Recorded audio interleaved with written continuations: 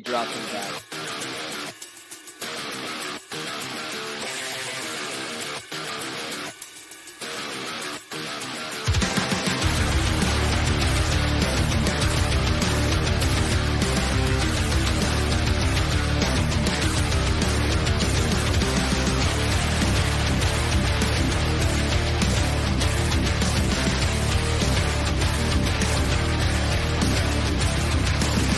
That song is free on artlist.io.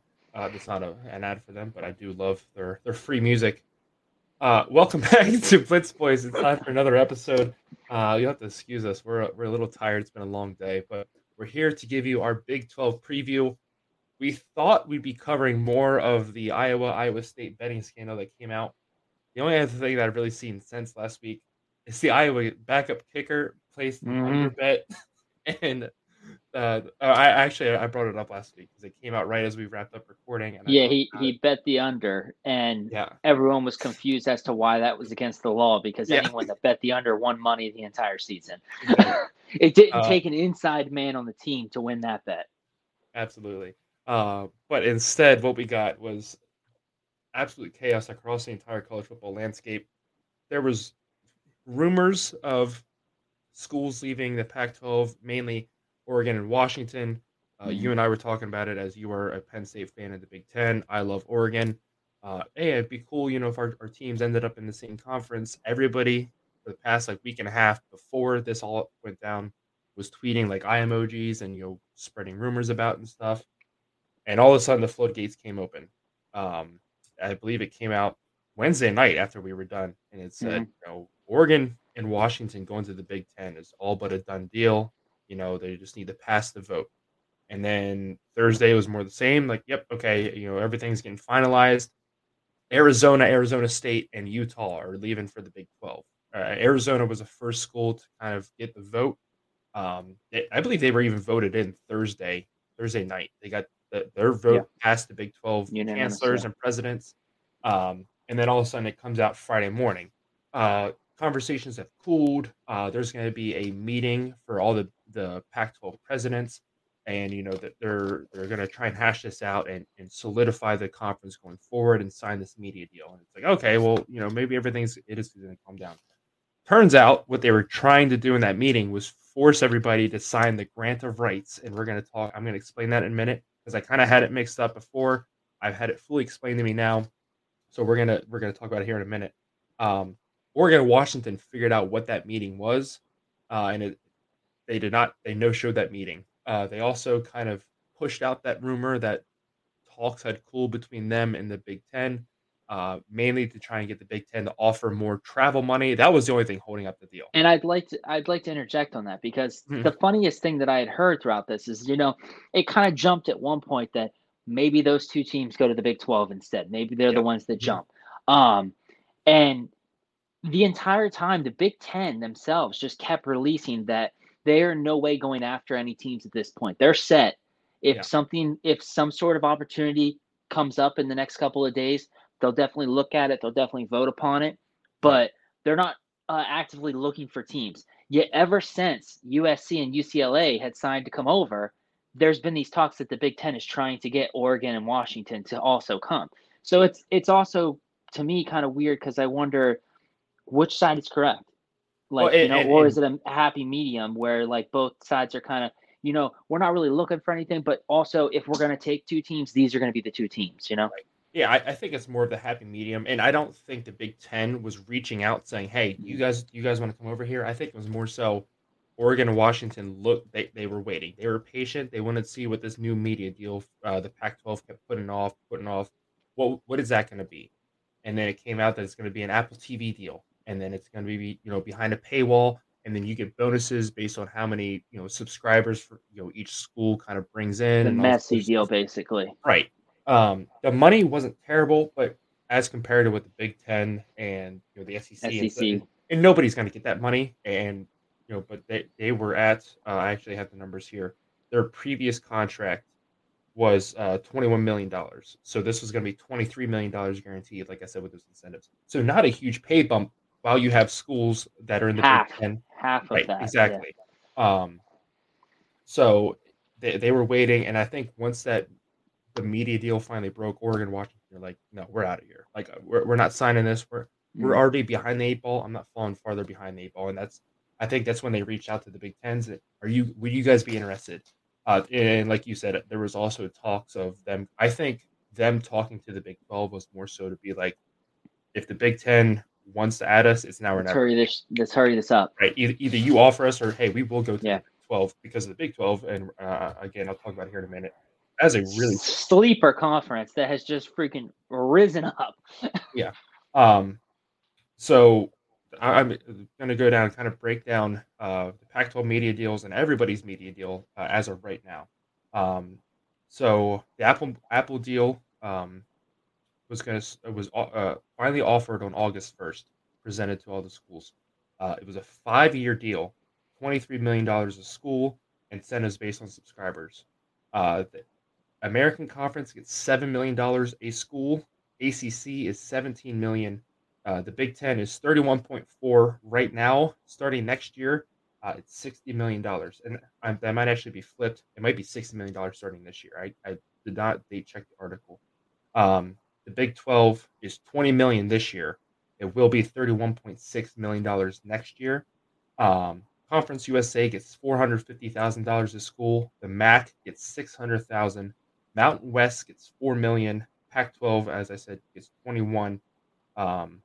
SEC gets $40 million, and all these are just through the media deals. This isn't the added bonuses for college football playoffs or any of that stuff. This is strictly just the bare bones media deal. SEC is $40 million. That's their new contract. Sunbelt is $500,000 a team. Notre Dame gets $26 million, and they are looking. I think their contract is up after next season, after next season. And they're looking, hopefully, to get $75 million. I don't think they get that unless they join a conference. So with Oregon and Washington moving to the Big Ten, they're going to start at $30 million a year. And every year from there, they're going to get another $1 million until the year 2030, in which they'll become fully integrated and Big Ten members, and they'll get that full contract. Which is still starting out to switch conferences, $7 million more than they were just going to be offered at that meeting. Absolutely. The schools that are going to join the Big 12 is going to they're going to get the full $31.7 million. And so looking at this, so anyway, after Oregon, Washington announced that they are going to join the Big Ten, the Arizona chancellors, presidents ratified their move to the Big 12. And then not too much later, I think it was later the same day, they extended the offer to Arizona State and Utah. They took that up in a heartbeat. So there are 4 schools left as of right now, as of recording, in the Pac-12. The Pac-4, it is Stanford, Cal, Washington State, and Oregon State. Before I get your thoughts on kind of all that happened, I just want to say I feel absolutely horrible for Washington State and Oregon State. Their programs are criminally undervalued. I think they bring a lot, not just to the college football as a whole, but to the Pac-12. The fact that those are the 2 schools that nobody has mentioned a word about of trying to add to another conference or anything like that. The Big 12 has come out and announced that they're done. They are not pursuing any more schools. They are shutting it down. They'd have to divvy more money up to teams if they keep, absolutely. If they keep adding teams. They've hit their edge, yeah. Especially because they're not doing what the Big Ten is doing in starting the new teams at a lower rate. Like you had said, the new teams are starting out at that $31 million right away. Yeah, and the Big 12 was really smart when they signed their deal with ESPN and Fox. I think it's with Fox too, or it might just be ESPN. But when they signed it, they got a prorated amount to come in. So that way, if they added, I think the maximum was 4 teams. If they added 4 teams, they would have enough money from that contract to add in to pay these schools. Whereas the Big Ten kind of had to be like, okay, listen, we're not going to pay you the full $60 million, but we can pay you X amount, about half to start. We'll add another $1 million every year. Of course, the other school, and this started weeks ago, Colorado left to join the Big 12 as well. Which real quick. Mm-hmm. Colorado has got to be one of the smartest schools in terms of these whole money deals when it comes to this, because they left the Big 12 to go to the Pac-12 when the Pac-12 got the bigger contract than the Big 12 had years ago. Mm-hmm. Now they're flipping back to the Big 12 as soon as they can get in with the big contract. Yeah. And I mean, money-wise, like you said, I 100% agree with you. They're pretty smart.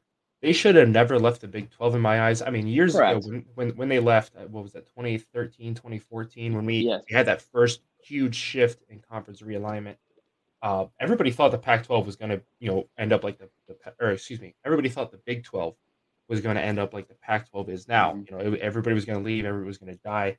The Pac-12 or Pac-10 at the time was supposed to become the Pac-16. It was supposed to add it was Texas, Oklahoma State, Oklahoma, I think Texas A&M, Colorado, and I believe Nebraska. I think those were the 6 schools, or it might have been another school other than Nebraska. We're supposed to go join the Pac-12, and that was going to be a huge blow to the Big 12, and they were either going to have to combine with somebody else or they were going to die. And now here we are, and even last year we're talking about rumors is the Big 12 in trouble? Texas and Oklahoma are leaving; those are the corner post of this conference, and here that they're leaving, and they added 4 more schools, but really, how good are they? And now all of a sudden here they are, they're picking up the scraps off of the Pac-12's plate, and I think I'm not going to say the Big 12 is going to be the best conference in college football. This is going to be one of the most entertaining conferences, though. They have a lot of natural rivalries that are back. Utah and BYU is at the top of that list. Kansas State. You have the 4 corners covered with Utah, Arizona. I can't think of the other schools or states that make up the 4 corners, but they have a vast geography. You got West Virginia and Cincinnati now, which I think is going to be a national rivalry. The Big 12 looks like one of the most healthiest conferences right now, and like I said, it's going to be so much fun to watch this conference play out next season. But like I said, I just wanted to Wisconsin, or I keep saying Wisconsin, Washington State and Oregon State deserve so much better than what they're getting right now. And like I said, I think that I have a good plan for them, which we'll talk about later when we think about what the Pac-12 should do from here. Yeah, that involves both of them. That I hope, like you, looking at the 4 teams left. I mean, Stanford realistically could try and do like a unattached Notre Dame style type deal. Cal U is just kind of Cal U. I mean, Aaron Rodgers, Jared Goff are the only 2 people I know of that have ever come out of that school. Jared Goff. Jared Goff. Now, where did he go? He went to USC, right? USC. No, I think he went to Cal U. He did. You're right. I think. But anyway, either way, Aaron Rodgers. I was thinking of Darnold. Darnold's the one I was thinking of. Yeah. Golf did go to. But either way, I mean, those 2 guys are the only 2 people that I know to come out of that school recently, and so like they just haven't had a lot of, great, at least from a football perspective, teams recently. Yeah, he did go to Cal. The only other notable name I remember is Marshawn Lynch. But yeah, yeah. So I talked about this briefly. So just to explain what grant of rights actually is, because we were talking about the ACC and we were so worried about the ACC, and it seemed like they were in a race with the Pac-12 to see who could collapse first when we discussed this last week. So grant of rights, even if a team is able to pay the exit fee, the Big 12 started this. The Big 12 is the first team to implement a grant of rights, and then so that lasts the length of the TV contract deal.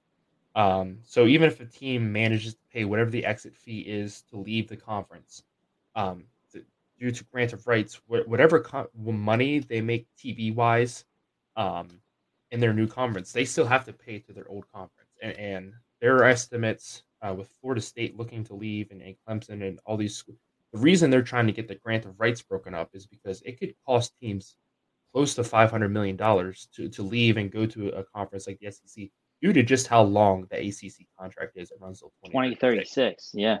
And also, speaking of the ACC, last week I said the exit fee was $52 million. It's actually $120 million. I had the wrong figure on that, so I just wanted to. Yeah, I mean, so just real quick, if the SEC were to sign that $75 million a year TV rights deal, that each team would get, that you were saying that their hopes is getting. I mean, right there in the first year of exiting and getting that is $200 million that they end up sending right back to the ACC just to try and get out if you're Florida State or Clemson or whoever. Yeah, and that's I think so. Understanding what that means now and what all that entails, if unless somehow these schools figure out a legal way to break up that grant of right contract, um, the ACC will be fine for years. Even if Clemson and Florida State do end up leaving, I think the only way you could really get around that is if you become an independent school. Did you see what Florida State is looking at? Yeah, They're looking at some overseas money to help they are. out. Yeah, they brought in. Yeah, no, the memes that had that is what I thought was going to be the big story last week. Yeah. And watching the memes come out about that, and then all of a sudden, the realignment news breaks. Yep. Um, Real quick. yeah. But before I carry on, I just want to get your initial thoughts on everything that happened with realignment next week or last week, excuse me, and just kind of how that has you looking at the landscape of college football and your feelings towards it. I think in terms of college football, it's going to be great. I mean, we have 3 mega conferences right now in the Big-12, the Big-12, the Big Ten, and the SEC. Mm-hmm. I just think in terms of in 2-3 years, once you get Texas and Oklahoma over to the SEC, you still have a very packed Big-12. At that point, it'll be 16 teams. So Yeah. You have the Big Ten, which will have 18 teams, barring no other additions. Everyone keeps saying they need to add 2 more teams and do 2 10-team conferences. Just basically go back to to what they had at one point, but with 2 conferences. But I think that the ACC is going to kind of have a little bit of some downtime. I think compared to what they recently have had, with Clemson kind of bringing the ACC to the forefront with their college football playoff, their ability to get there so many years and stuff. I think that they're going to kind of run a couple of years here, similar to what the Pac-12 has in the last couple of years, where every once in a while they get a team in, like they did with Oregon, into the conference playoff or to the college football playoffs. But I think that they're just going to kind of look down compared to these 3 mega conferences in terms of these deals happening. And I mean, they haven't talked really enough about all the other people that this has affected, Mm-hmm.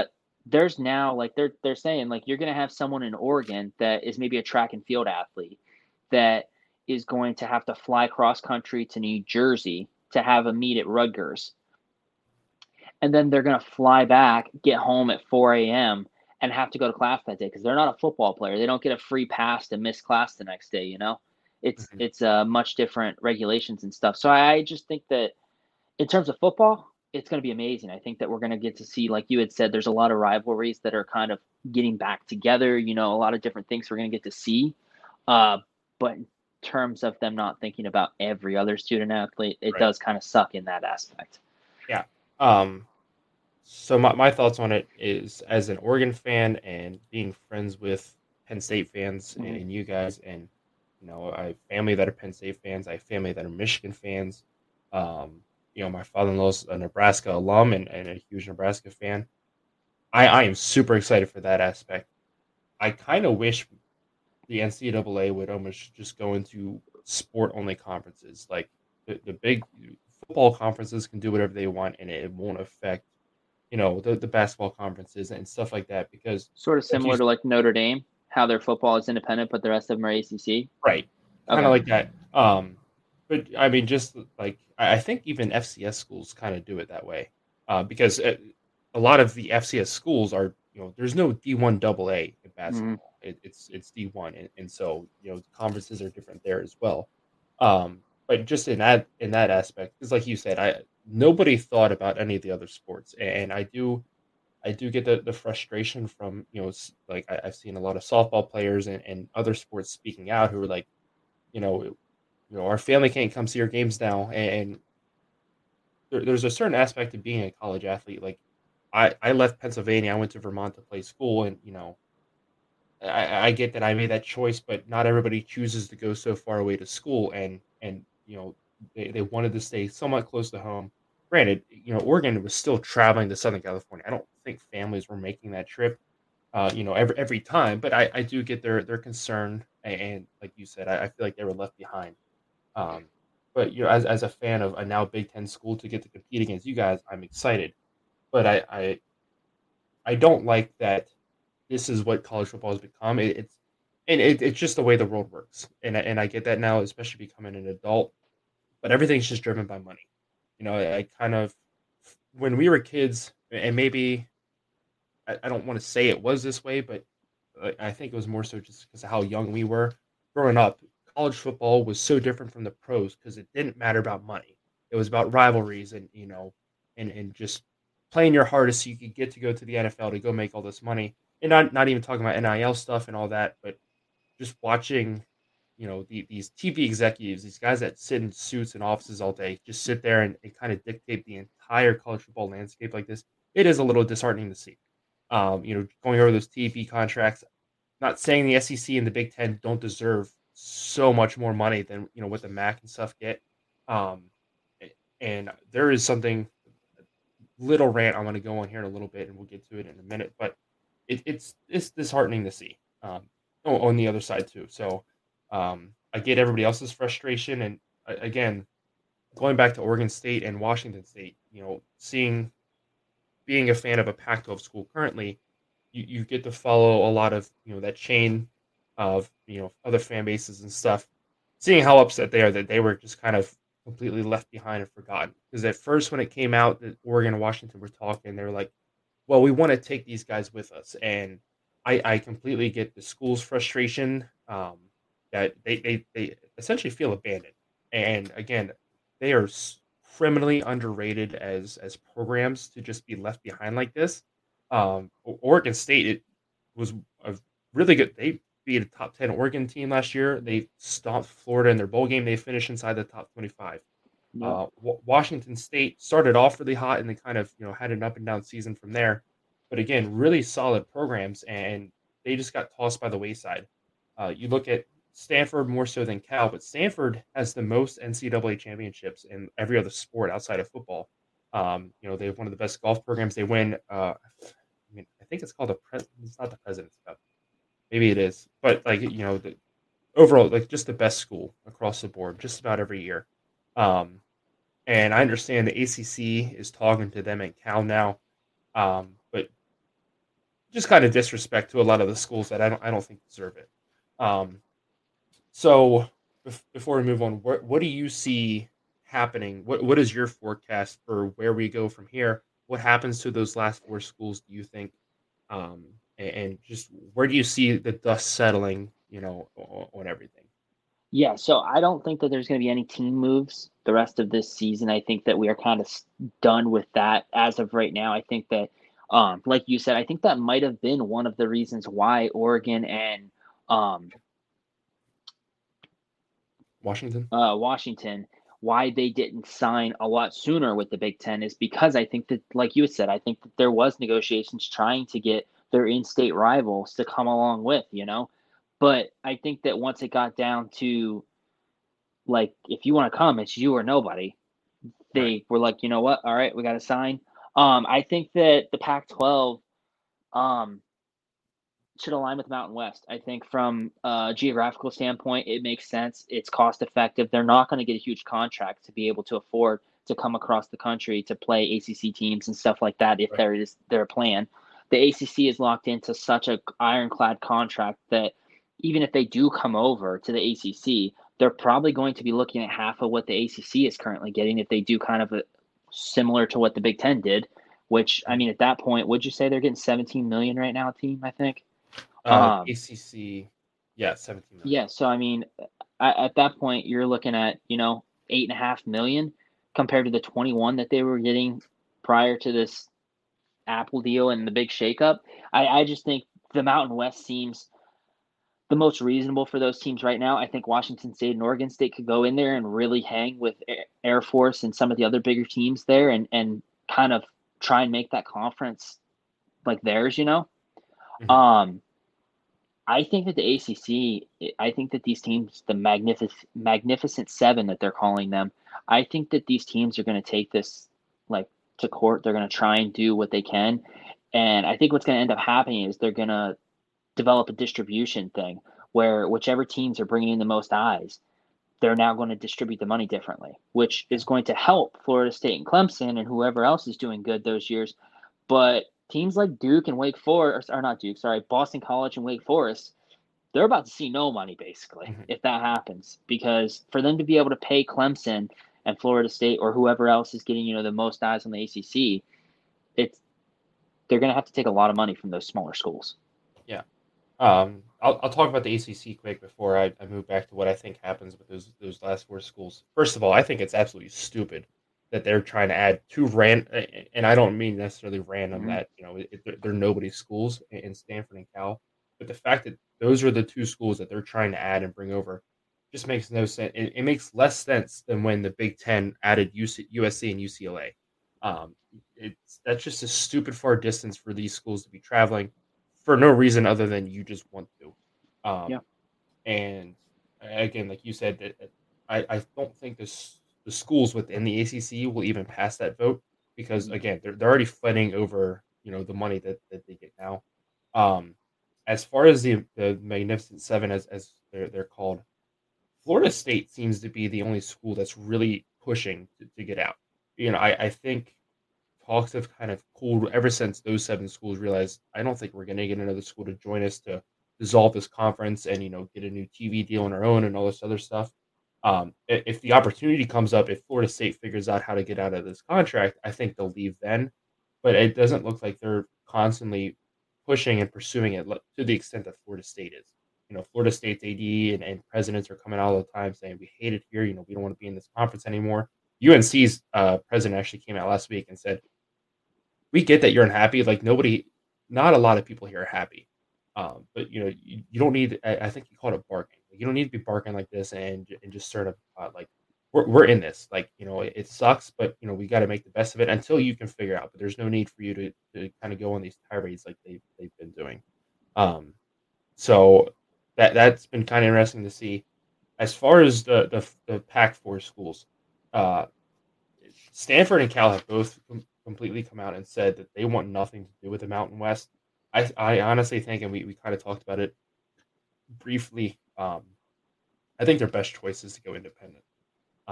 And I think that'll be the best for them going forward until they can, something happens in the college football world where they find an opening. If they go to the ACC, fine, great. They're going to be near the bottom every year. That doesn't help them in recruiting any, in my eyes. And again, this is from a strictly football standpoint. They're not really good, with all due respect, in any major sports.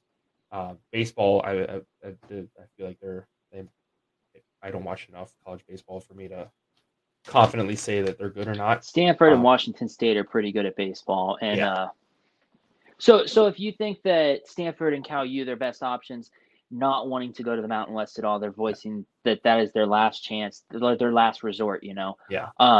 Do you think that it would be smart for Washington State and Oregon State to maybe make that jump? Hey, I know that you guys don't want to make that decision, but look, we're not looking to be just left out here with a 14 conference. Right. Like we're trying to find a home. I think an ideal situation for Washington State and Oregon State right now is either Stanford and Cal decide, listen, we're just going to go independent, or they do end up joining the ACC. And those are the only 2 schools left. They get the Pac-12 naming rights and all that stuff kind of tagged onto them. And then from there, they can not join the Mountain West, but also create a merger. I think that'll be the best thing for not just them, but the Mountain West as well. I think that opens more opportunity for that Mountain West Conference to get a bigger TV deal. Mm-hmm.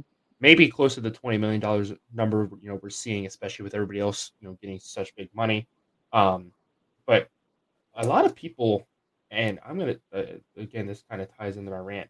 A lot of people are looking down on the Mountain West. I think the Mountain West is number 2 to the American Conference. If we were to upgrade somebody to a Power 5 non-Power 5s, yeah. And honestly, with the amount of schools that left, the top schools that left the American this past year, Mountain West might overtake them.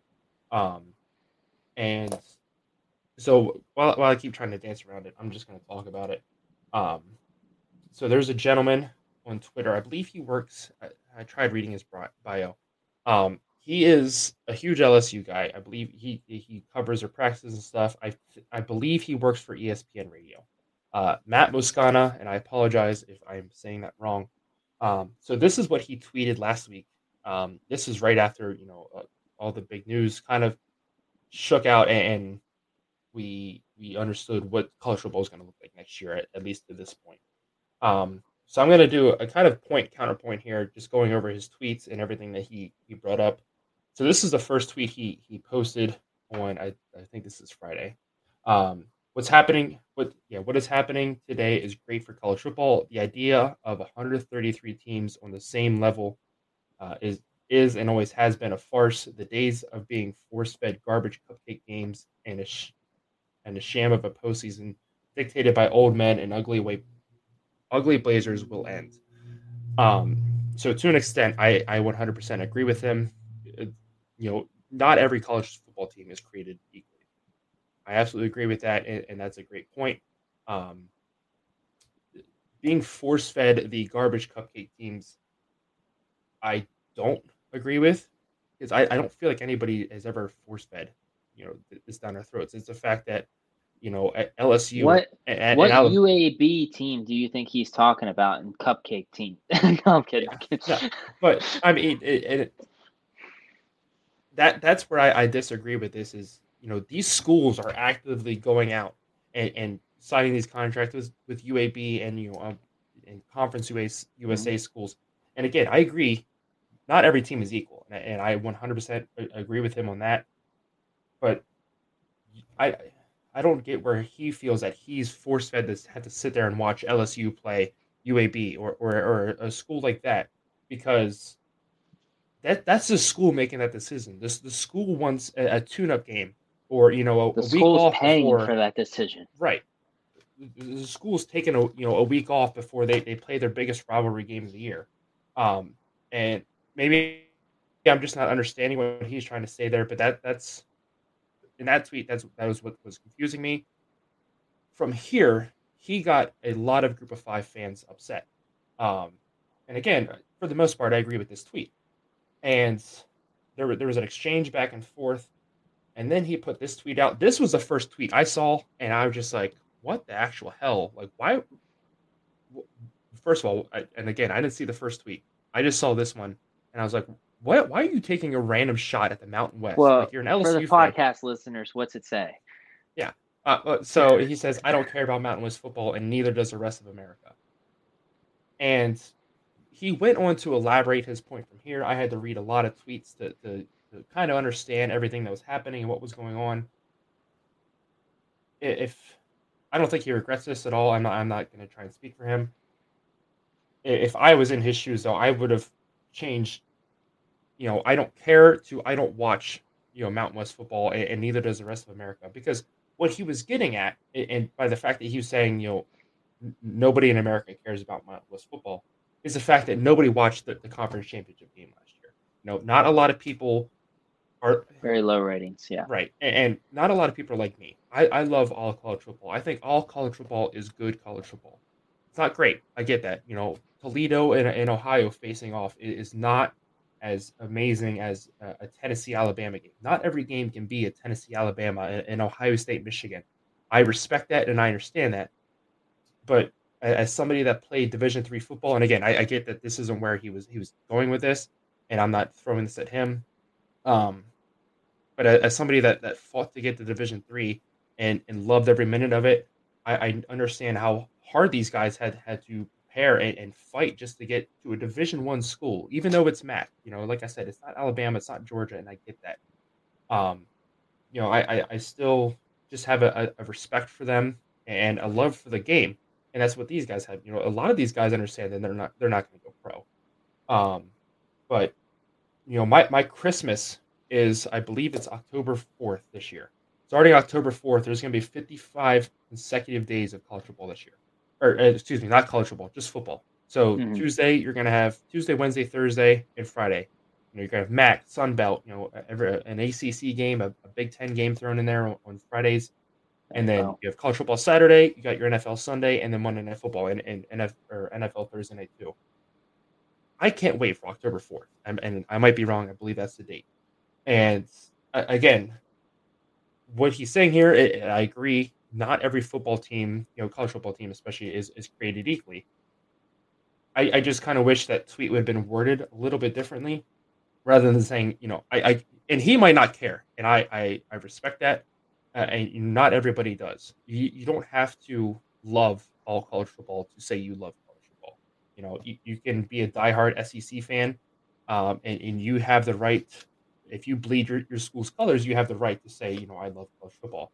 Um, but to sit there and say, the rest of America doesn't care about it, I felt like was a little bit too far of an exaggeration for me. And again, I'm nitpicking his statement here, but again, he backed it up. He posted viewers here. The SEC championship game last year was the most watched at 10.89 million, whereas the Sun Belt was the least watched at 332,000 viewers. And again, I get that, and to him that might seem like it doesn't care, but in my eyes, I kind of put this on the networks, like outside of the Big Ten and the SEC, like the Power Five conference championship games last year.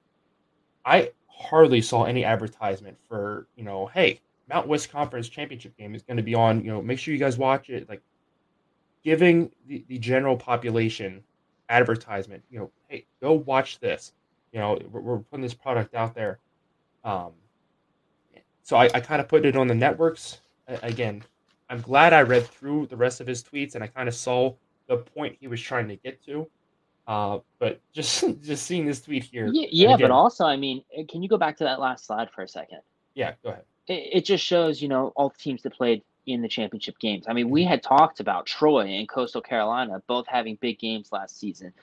Jackson State, Ohio, or not Ohio, but we talked about Toledo having a fabulous season. Boise State, we had talked about them multiple times on Saturday morning. So, like, some of these lower conferences, like, they still had big points in the season that we were talking about them. It's not like everyone only talked about the AAC and up, right? like the Power Five and then the Atlantic, or I mean the American. But yeah, I mean I understand. I think, like you said, wrong wordage used right in those tweets. And I mean, I know you and Nick kind of roll your eyes at me at times when I'm like, hey, we should make the game of the week this week Eastern Michigan and Western Michigan, and you're like, no, like that's not. And I get, and like it's I said, dude, Ohio State is playing Penn State.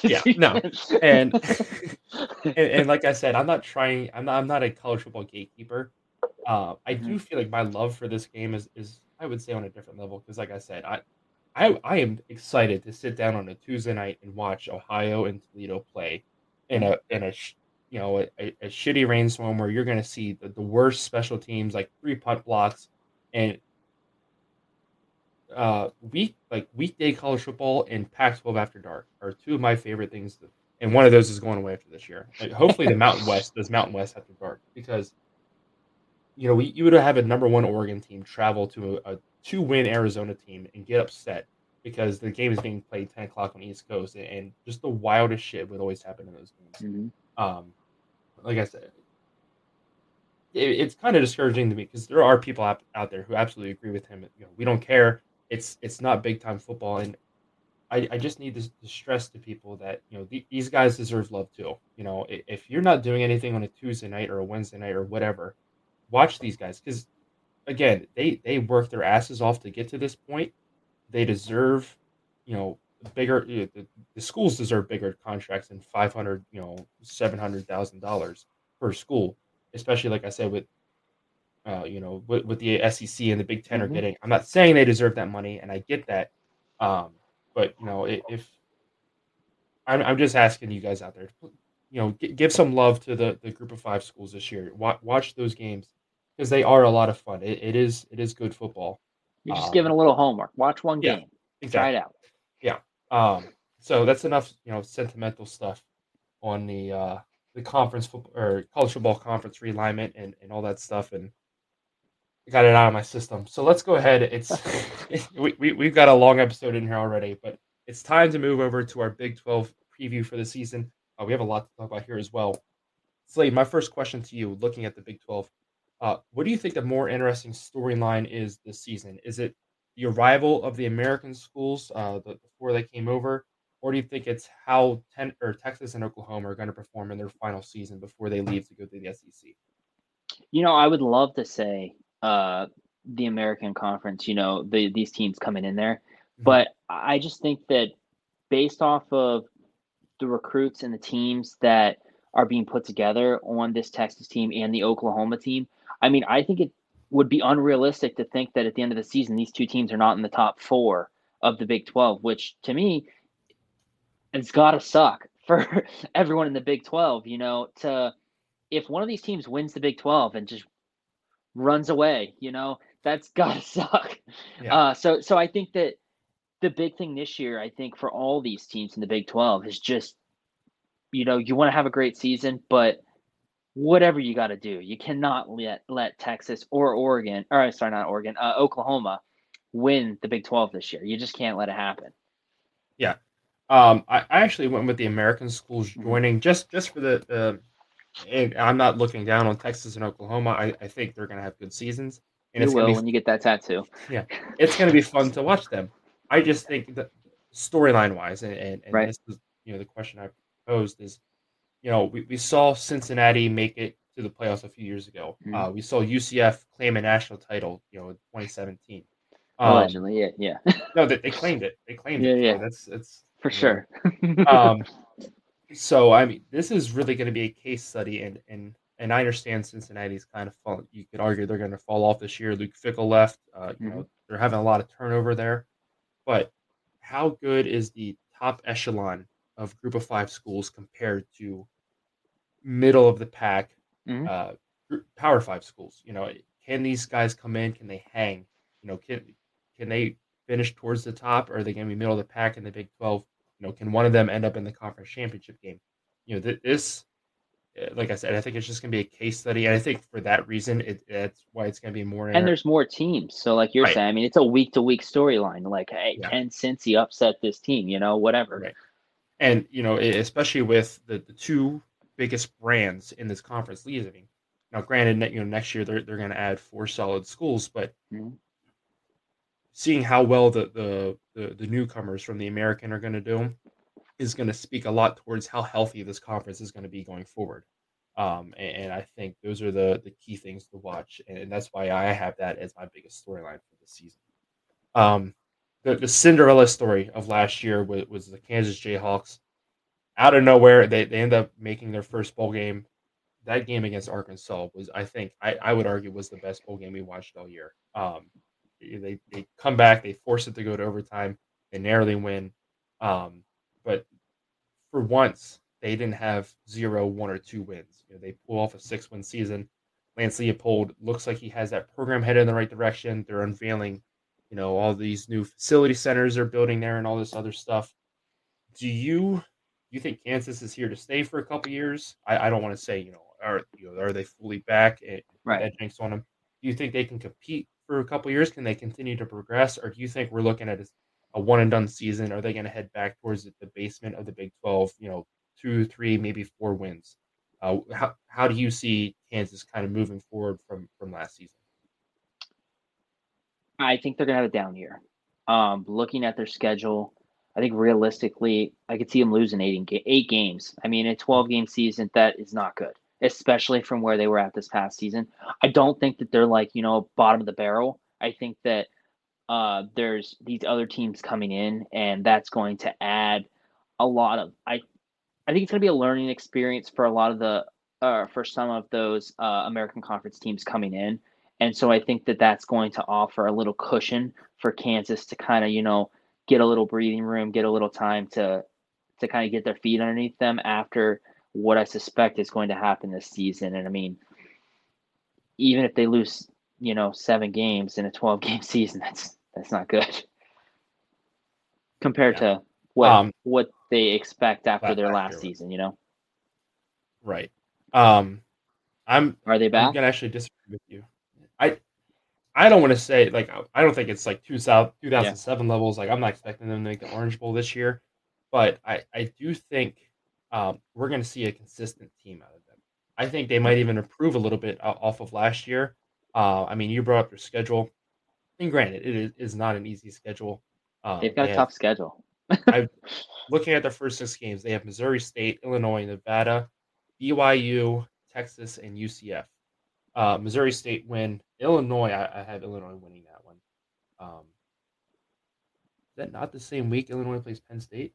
I guess not. I mean, it can't be. But Nevada, I have them winning, so they're 2-1 to start the year. BYU, that game's at home, so I'll give that to Kansas just because, and I'll talk more in depth about why I think Kansas is set up for improvement this year. BYU, they win. At Texas, they lose. And I think they beat UCF at home. Really? I think so. Texas is where I saw them going on a 5-game losing streak. That's why I'm going to talk about Oklahoma State here in a minute. But look at it. I think just with what they're bringing back, especially on the offensive side of the ball, you got Jalen Daniels, Devin Neal. That offense is going to be so much improved from last season. I really think I think they make a bowl game this year at the least. If not, they could be looking at. I think if everything goes their way, they're looking at an 8-win season rather than an 8-loss season. That's definitely great. Yeah. Yeah. But their offense ranked inside the top 50 in every major statistic. That's your scoring, passing, rushing, and total offense. So they were inside the top 50 in all those categories last year. And then, like I said, they returned Devin Neal and Jane Daniels. Their biggest, hang up last year was their defense, who ranked almost last in a lot of those categories. But I think their system is in place now, and these guys are going to have enough confidence behind them that, hey, we can go out there, I don't know if they can beat Texas, but hey, maybe we can hang with them. Let's go out there, let's hang with some of these bigger schools, let's pull off a couple wins. We know how good we are. We played TCU, who went to the national championship game. We're not going to talk about what happened there. They went to the national championship game, and we had one of the best games of the season against them. College game day came to our school last year. So I think they have enough experience behind them, but also some confidence behind them now. And I think that's why I think I have them winning 6-7. Again, I think ideal scenario, they win 8 games. But yeah, let's move on. Who do you have winning? Actually, we're going to do winning last. I already know who you're going to say. I don't even need to ask it. Who do you have as your most improved team for the 2023 season? Yeah, so just to kind of piggyback off what I had said with the thoughts on Texas and Oklahoma this season before leaving, I think Oklahoma is going to be my most improved. I think that they had 7 losses last season. It was their first season under Venables. 5 of those 7 games, the last drive is when they lost. That's what decided the game. They came out on the wrong side of 5 of those 7 drives. Now you could say you put yourself in that situation, definitely. But I think that first-year coach, I think second year with the season is definitely going to be different. It looks like Coach Venables added 17 transfers, 9 of which are on the defense, which defense was horrific for them last year. That was obviously with the drives at the end of the game, they just didn't have the depth for them to be able to have their defense out there on long drives. It's QB Jackson Arnold. He was added to the QB room along with Davis Bevell and one and only General Booty. These guys are in the QB room, and that doesn't even include Dylan Gabriel, who's coming back from injury. And I mean, he had a pretty good season last year, and Venables kind of trashed him and said like last season was crap and that he needs to do better this season. Last year, he threw for 3,100 yards, 25 touchdowns, 6 interceptions with a 62% completion rating. And Venables was like 62% completion rating is horrible. So, I mean, I think that if they're able to just kind of capitalize, they need the defense, like what the 9 of those 17 guys that came with the transfer portal. I think that they could really have a great season. I could see them kind of finishing 3rd or 4th, and I think that's a big change from this past season.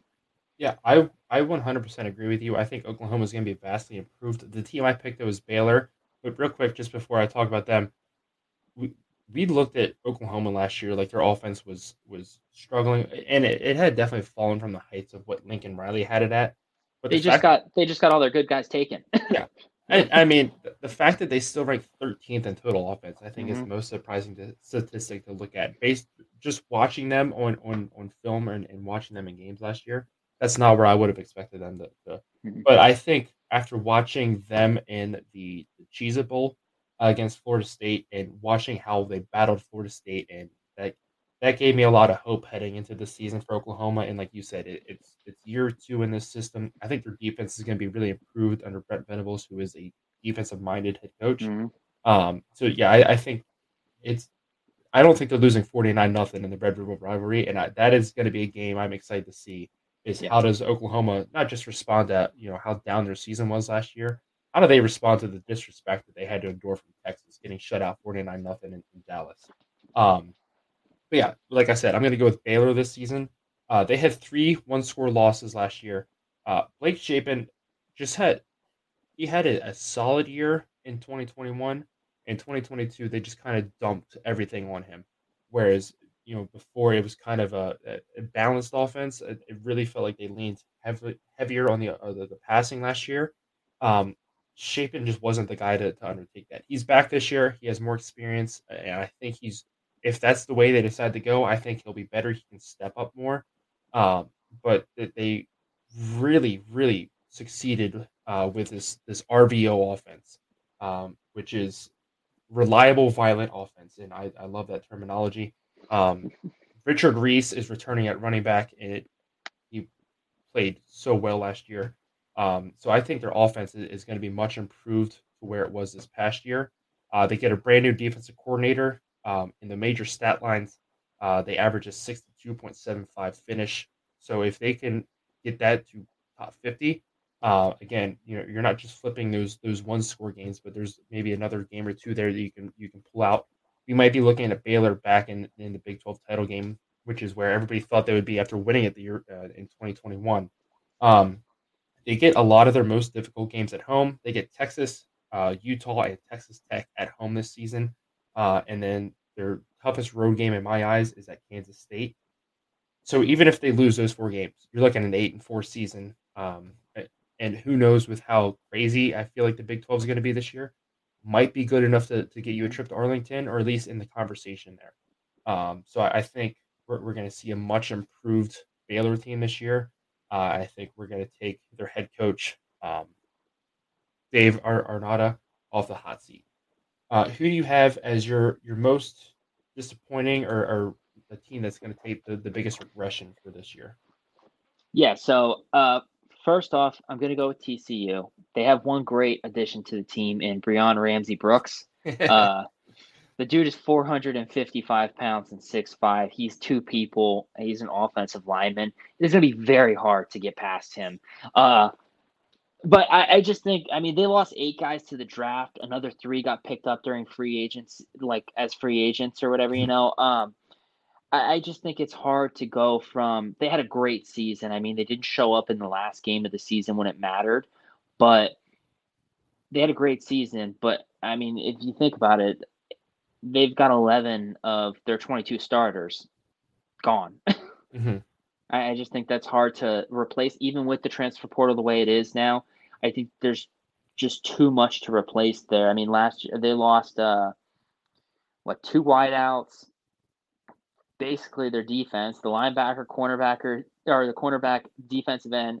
They lost Max Dugan and their quarterback, their running back. Now I know that Dugan only got to start because of an injury, and that guy will be back this season. But I just think that the rest of the team, I don't think that there being that quarterback that would have been the starter, possibly better than Dugan, could have possibly taken them farther. That one extra game, you don't know, obviously. Right. But I just think that it's too much lost talent for them to be able to replicate. And I think second in the nation, and then if you go out and, I don't know, lose 7 games this season, it's definitely a regression for me. Yeah. No, I definitely agree. I mean, they're not going to be fighting for a national championship in my eyes. I don't want to say 7 losses. I'll have them at 4 or 5, I think is where I'm going to put them right now. Because, I mean, on top of all that, too, you lose your offensive coordinator, Garrett Riley. But seeing that, this quarterback, supposedly he beat out Max Duggan in the competition last year is the only thing kind of left giving me hope. And also just seeing how good of a coach Sonny Dykes is and how he took SMU from, a bottom of the American pile to the top, and he came to TCU, and in 1 year he had it up there, and I get a lot of that was kind of lightning in the bottle, but I believe in his system. as a football coach myself, I like to read articles on these guys and how do they operate and all this other stuff. And I just really like the way that he commands his teams. And I think having a head coach like that is enough to keep them from, going from 10-2, 13-2, all down to like a 5-7 team, something like that. So I think there'll be 4 or 5 losses, but and again I think that'll be okay for them. But I agree with you. They're going to take a step back this year. My team I'm going with is Oklahoma State. I People are, for some reason, in my eyes, or from what I've seen online, still very high on this team. I absolutely don't see it. I think we could possibly looking at the beginning of the end. I think last season was the beginning of the end of Mike Gundy's tenure in Oklahoma State. I think he's shown that he's taken this team as high as he can get them. They've been on the verge of the playoff a few times now. You think back, I think it was 2007. If they beat Iowa State, they're playing for a national championship game, and they lose that game. So they limped to a finish last year, winning just 2 of 8 games. They started 5-0, and then they limped to a 2-8 finish. So not really high expectations off of that. Spencer Sanders and Braden Johnson are gone. Spencer Sanders transfers to Ole Miss. They also have a very difficult schedule. They're at Arizona State. They have South Alabama at home, and I talked about this when we did the Group of 5 preview. Mm-hmm. I really feel like that is a huge upset, possibility game. I think South Alabama is that good, and Oklahoma State could be, that down. That's absolutely a game South Alabama can win. They have Kansas State at home. They have Kansas at home. They're at West Virginia. They have Oklahoma at home, and then at UCF and at Houston. So in my eyes, that's a really difficult schedule to get through, especially if the offense isn't gelling. With the loss of that offensive firepower, they get the running back returning, but watching them play the last few years, Spencer Sanders, if he was playing lights out, they were one of the best teams in college football. And then we saw in the Big-12 championship game against Baylor in 2021, he threw 4 interceptions, and that was their undoing because if he was hot or cold. And now with him just gone, it'll be really nice to see how this team functions. Like I said, I don't even have them making a bowl game in my eyes this year. So that's why I have Oklahoma State as the most declined, most regressed team in the Big 12. You start us off. You start us off first. I want to hear yours. Okay. Big 12 winner for this season. Last season, we talked about it. It was Kansas State. They beat out TCU. Mm-hmm. TCU ends up getting picked to go to the college football playoffs. They make it to the finals. Blown out of the water. I need who to, do you think wins the Big 12? I want to go back and figure out, first of all, who we picked last year. And I should have done this before and seen how far off we were. But for this year, my Big 12 winner, I'm going to go with Texas Tech. They're returning all 11 starters on offense. They ranked 22nd in total offense last year. They need to make major improvements on defense. They have strong defensive line returners. They got a few transfers coming in. They get Tim DeRuyter. He's going to be in his second year calling the plays on the defense. As an Oregon fan, I am scared to travel to Lubbock in week 2 and play them. I think that is a huge game. And Texas Tech made a statement early in the season last year against Texas. They got that huge overtime win after coming back. And I'll let you talk about Texas here in a minute. But I just feel Coach McGuire did amazing things with this program in year 1. I'm expecting even another step up here in year 2. And then, they could really position themselves to be the class of the Big 12 with Texas and Oklahoma leaving. Like I said, the conference is going to need a team to step up and be their corner post. They're week in, week out, or year in, year out, I should say. This is our strongest team, like Oklahoma has been for so many years. Was Texas, they kind of fell off a little bit. Then Oklahoma took up that mantle. They made the playoffs and all that other stuff. Who's going to be that next team? It doesn't look like it's going to be TCU, but it might. And so I feel like this season, and maybe this is even the storyline more so than the American teams joining, or Texas and Oklahoma leaving. And it kind of piggies back, I guess, off of Texas and Oklahoma leaving, is who's going to take out that mantle? Who's going to be the corner post of this conference? Is it Utah coming in next year, or Colorado, a team like that, or is it going to be a blue blood Big 12 school like Texas Tech to kind of carry the banner for this conference? But I'm just really excited about this team, and again, Coach McGuire, and I think they're poised to do big things this year, especially watching them. I know Ole Miss had a bunch of guys sitting out, and watching the game, I don't think Ole Miss cared. But just watching them completely dismantle Ole Miss in that bowl game, that's why I'm going with them. Yeah, definitely. Like you had said, a tough team that can come out of nowhere. Texas felt that last year. They just didn't come out in the second half. Texas Tech came back. Big win. I don't think you have to look back at who I picked last year. I think it's very well known. Yeah, I know who you picked. I'm going with the same. You picked North team. Texas. You picked if it had Texas in the name, you picked. That's right. I was gonna say I'm sticking with the same state. This state is gonna win the Big 12 this year. Texas. Sark. I'm not even calling him Sarkisian anymore. I'm going with Sark because he's that cool.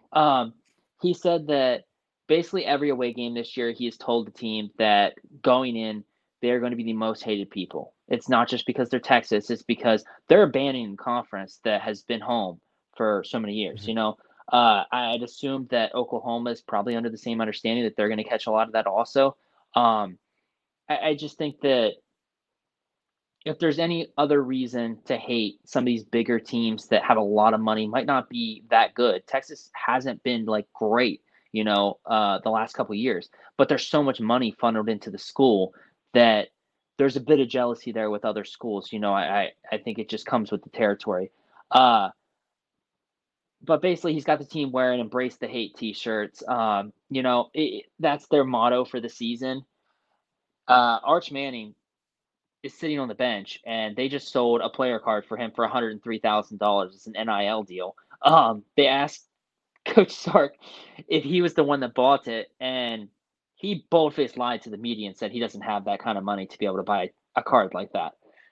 Now, we understand you didn't buy it. His family probably bought the card and donated the money, whatever, because they're not even allowing him to do NIL deals right now. But the fact that he said he doesn't have the money, I mean, come on. Yeah, no. The reason, and it's not just because of the tattoo, Mm-hmm. but the reason I went against Texas, I just worry how much of an impact losing Bijan Robinson is going to be on that team. He got them through a lot of difficult stretches last year. Quinn Ewers was very hot and cold, and he got injured a few times. But no matter what, they could look to Bijan Robinson, hand the ball off to him. And aside from the Texas Tech game where he essentially fumbled that game away, he's been the cornerstone of that team for the last 2 years at least. I've made my concerns known about Sark in the past. I'm not saying he's bad. You don't get to call him that. You guys aren't close like that. I've made my concerns about Sarkisian known in the past. I'm not saying he's a bad coach. Just don't think he's good enough to get a team to that level. I think his ability and maybe with all these recruits and transfers coming in, maybe it's enough to get him over that hump. Maybe he's into a playoff spot or winning conference titles. But as a coach himself, if you gave him and more, if you gave every coach in Division I college football the same exact roster, and how could you? I feel like you would finish middle of the pack. I really feel like, and I'm not even talking about recruiting. I'm talking about just straight up coaching. I feel like his plateau is kind of that 3-loss season, 9-3, 10-2. If they catch a couple breaks, if they can stay healthy. And so those are my reservations about Texas as itself. I think it's good for college football when Texas is one of the best teams in the country. They bring a lot of natural, like some people, it's very divisive. People hate it, love them or hate it. It's very similar to Alabama when Alabama's running the ship. Yeah. Yeah. And we kind of saw that passing of the torch when Alabama beat Texas in the national title and really kickstarted their dynasty. And ever since then, Texas has struggled. But speaking of that, those two teams play week 2 this year in Tuscaloosa. Yeah. And that was kind of another reason is last year I feel like was so uplifting for Texas to play Alabama at home, played them so well.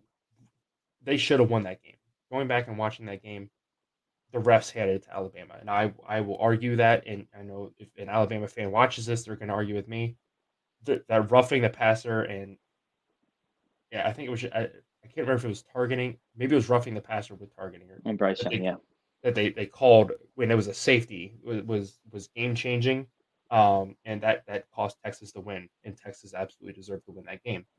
But there's a lot of unknowns, and we're going to talk about Alabama here in 2 weeks. There's a lot of unknowns around that team.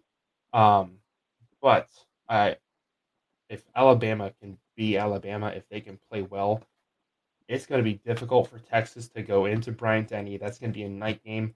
I'm not saying they're going to get blown out, but it could be a disheartening loss after how close they were last season. They're 7-point underdogs right now. Yeah. Which I think is generous for Texas. Yeah, I would agree. But I mean, if they end up losing by 2 or 3 scores, does that put a damper on their season moving forward? Does it take them maybe a week or two to kind of regain their composure? And I believe they have, for lack of a better term, here's their schedule. They play Wyoming the next week. So correct. You hope if they can make it out of Alabama healthy. If ever there was a season for them to do good, their 3 top teams, for me personally looking at it, is Alabama week 2. Then they get 3 weeks to kind of prepare for Oklahoma at home in the Red River rivalry. And then the last game of the season is against who you believe is going to be the biggest team or the best team in the Big 12 is against Texas Tech at home. Don't look. I don't want to make it clear. I'm not trying to look past. I'm saying those are the top teams. I would put Kansas State in that conversation. I really feel like with Kansas State is what they're returning. Adrian Martinez was a good quarterback, but he was also injury prone. I think, and I need to go find his name because I don't want to. But while you're looking for that, Will Howard, Kansas State, there's still a 2-week buffer between every big school. Now you can't overlook all these teams. That's what Penn State does every year. They end up losing to Illinois or whoever the idea is. You can't overlook any team. But in terms of like those four teams, to be able to have a schedule where you're going to play 3 of the 4 teams at home, right, and there's a 2-week buffer in between all of those games is just crazy. Yeah, no, and I agree with you. If there's a year to do it, it's going to be this year. But like I said, if say Alabama wins by 3 scores, it's 28-7. It's going to be high scoring than that. But if it's 28-7, is that disheartening enough that even if they say they blow out Wyoming the next week, that they're doubting themselves, playing Baylor, and who again, it's going to be a very difficult. Every game in the Big 12 is going to be a fight this year. Sorry, I'm just saying, like, is that enough? Is that Alabama game enough to kind of dampen them for a few weeks before they finally like, listen, we are a good football team and we know what we can do. Those are my concerns about Texas and why I had enough reservations about them to be like, I feel like I'm going to give the edge of Texas Tech, and that's why. Yeah, I think that the Bijan Robinson comment that you had said, I mean, he was their safety net last year. Quinn throws an interception next drive. All we're doing is handing the ball off. Okay, now Quinn can throw the ball. Let's let him throw the ball a couple of times while mixing in a couple of run plays with Bijan Robinson. Okay, he threw another pick. Okay, we're running the ball this next drive. Like that was their safety net. I think that it's going to really rely on their defense, kind of like it did last year. The fact that it was 20-20 against Alabama, who is just a powerhouse when it comes to offense. I mean, Alabama could be playing anyone, and they go in at halftime and they come out, and it's like they're playing a JV team all of a sudden. They've somehow figured out every weakness that this team had in the first half that they weren't able to capitalize on. So I think, like you said, that being week 2 is going to be a big tell for how Texas performs the rest of the season, because I do see them going into a slump if they go out and get blown out by 3-4 scores. Yeah, absolutely. Well, that'll do it for our Big 12 season preview for this year. We thank you guys so much for joining us and us being long-winded about conference realignment and all that fun stuff. We are excited about it, though. Again, being an Oregon fan, talking football with a Penn State fan, I really hope. I texted you guys. I texted my brother-in-laws, and I texted my father-in-law. I really hope that first year they play either Nebraska, Penn State, or Michigan, and not because I want to see how we are against it, just because I really want to either go to a game with one of you guys. Penn State whiteout would be dope, but that would be so cool, such an awesome first years, for us to get to go to a game together. We thought the only time it would ever happen is the Rose Bowl or a playoff or something like that, and We were hoping for it last season. yeah, Oregon ended up losing that game, and that's where we thought they were going to be together. Yeah. yep.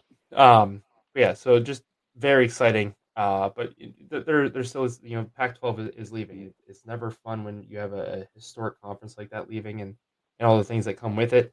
We're still going to preview them in 2 weeks. It's still a huge season for them. It's It'll be going to a be a lot of quick fun. episode. Or no, I'm sorry, it's next week. Next week we're previewing them. But yeah, so Yeah.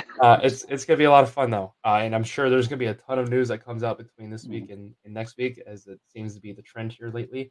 But again, thank you guys so much for checking us out. I think right now we're up to 16 views on our last video.